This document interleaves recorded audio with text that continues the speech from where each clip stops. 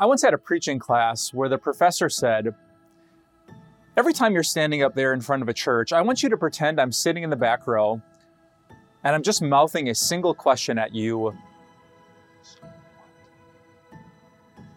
So what? So you read chapter 1 to me. So what? So you made your 3 points and told a fun story. So what? It was his pretty blunt way of saying that every good message from the Bible deserves an application to real life. And I think that applies too to the return of Jesus. So what?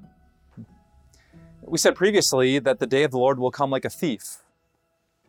Okay, so what? So if we're not supposed to crack the code and speculate about the date, what exactly should we do as we wait for Jesus to return? I love the fact that in 2 Peter chapter 3, the Apostle Peter directly answers that question.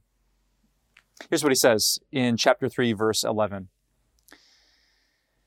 Since everything will be destroyed in this way, what kind of people ought you to be?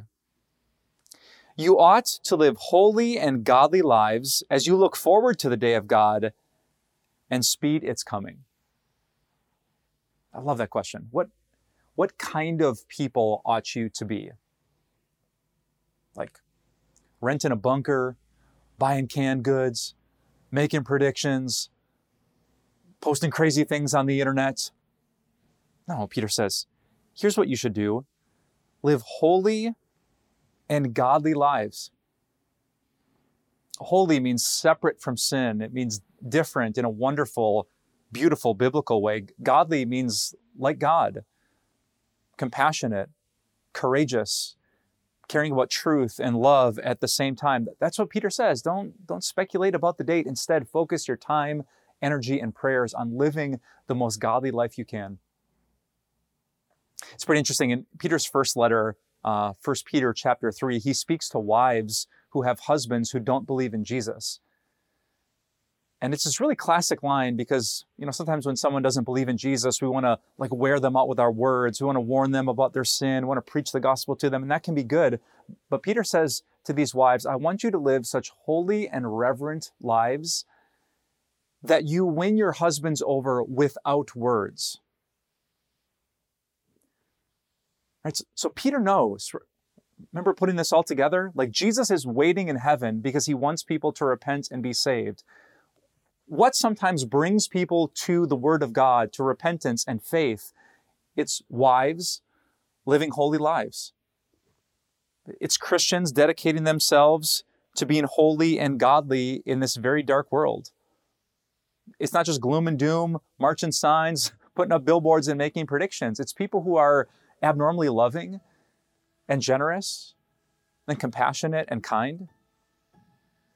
It's Christians who maybe don't agree with their unbelieving friends, but they still love them and serve them and sacrifice for them. It makes them wonder what makes you different, which gives us an opportunity to preach the gospel, which gives them an opportunity to believe the gospel, which gives Jesus another reason to come back sooner rather than later. So what? The preacher said. Here's what. Since everything will be destroyed in this way, what kind of people ought you to be? You ought to live holy and godly lives as you look forward to the day of God. It makes me think of this guy I just ran 10 miles with. I love doing distance running, which might seem crazy to you. But when you run distance with someone, you get to talk about everything because it's a long distance. And I ran with this guy who was a couple years sober.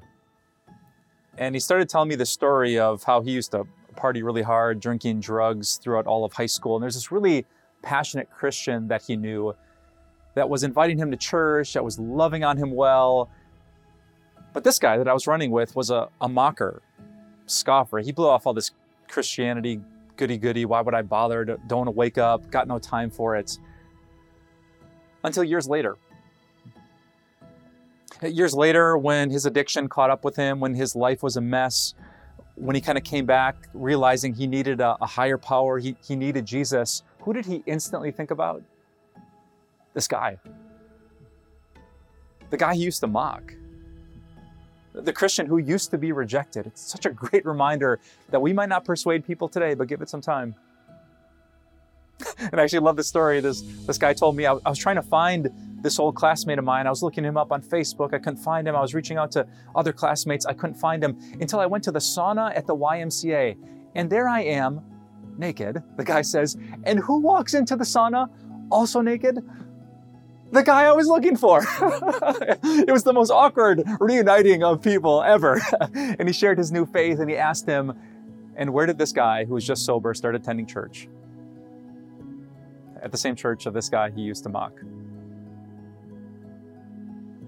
Now, Peter's words are powerful when you make them personal. What kind of people ought you to be? You ought to live holy and godly lives as you look forward to the day of God. May that be you. May that be me. God, let it be so. Amen.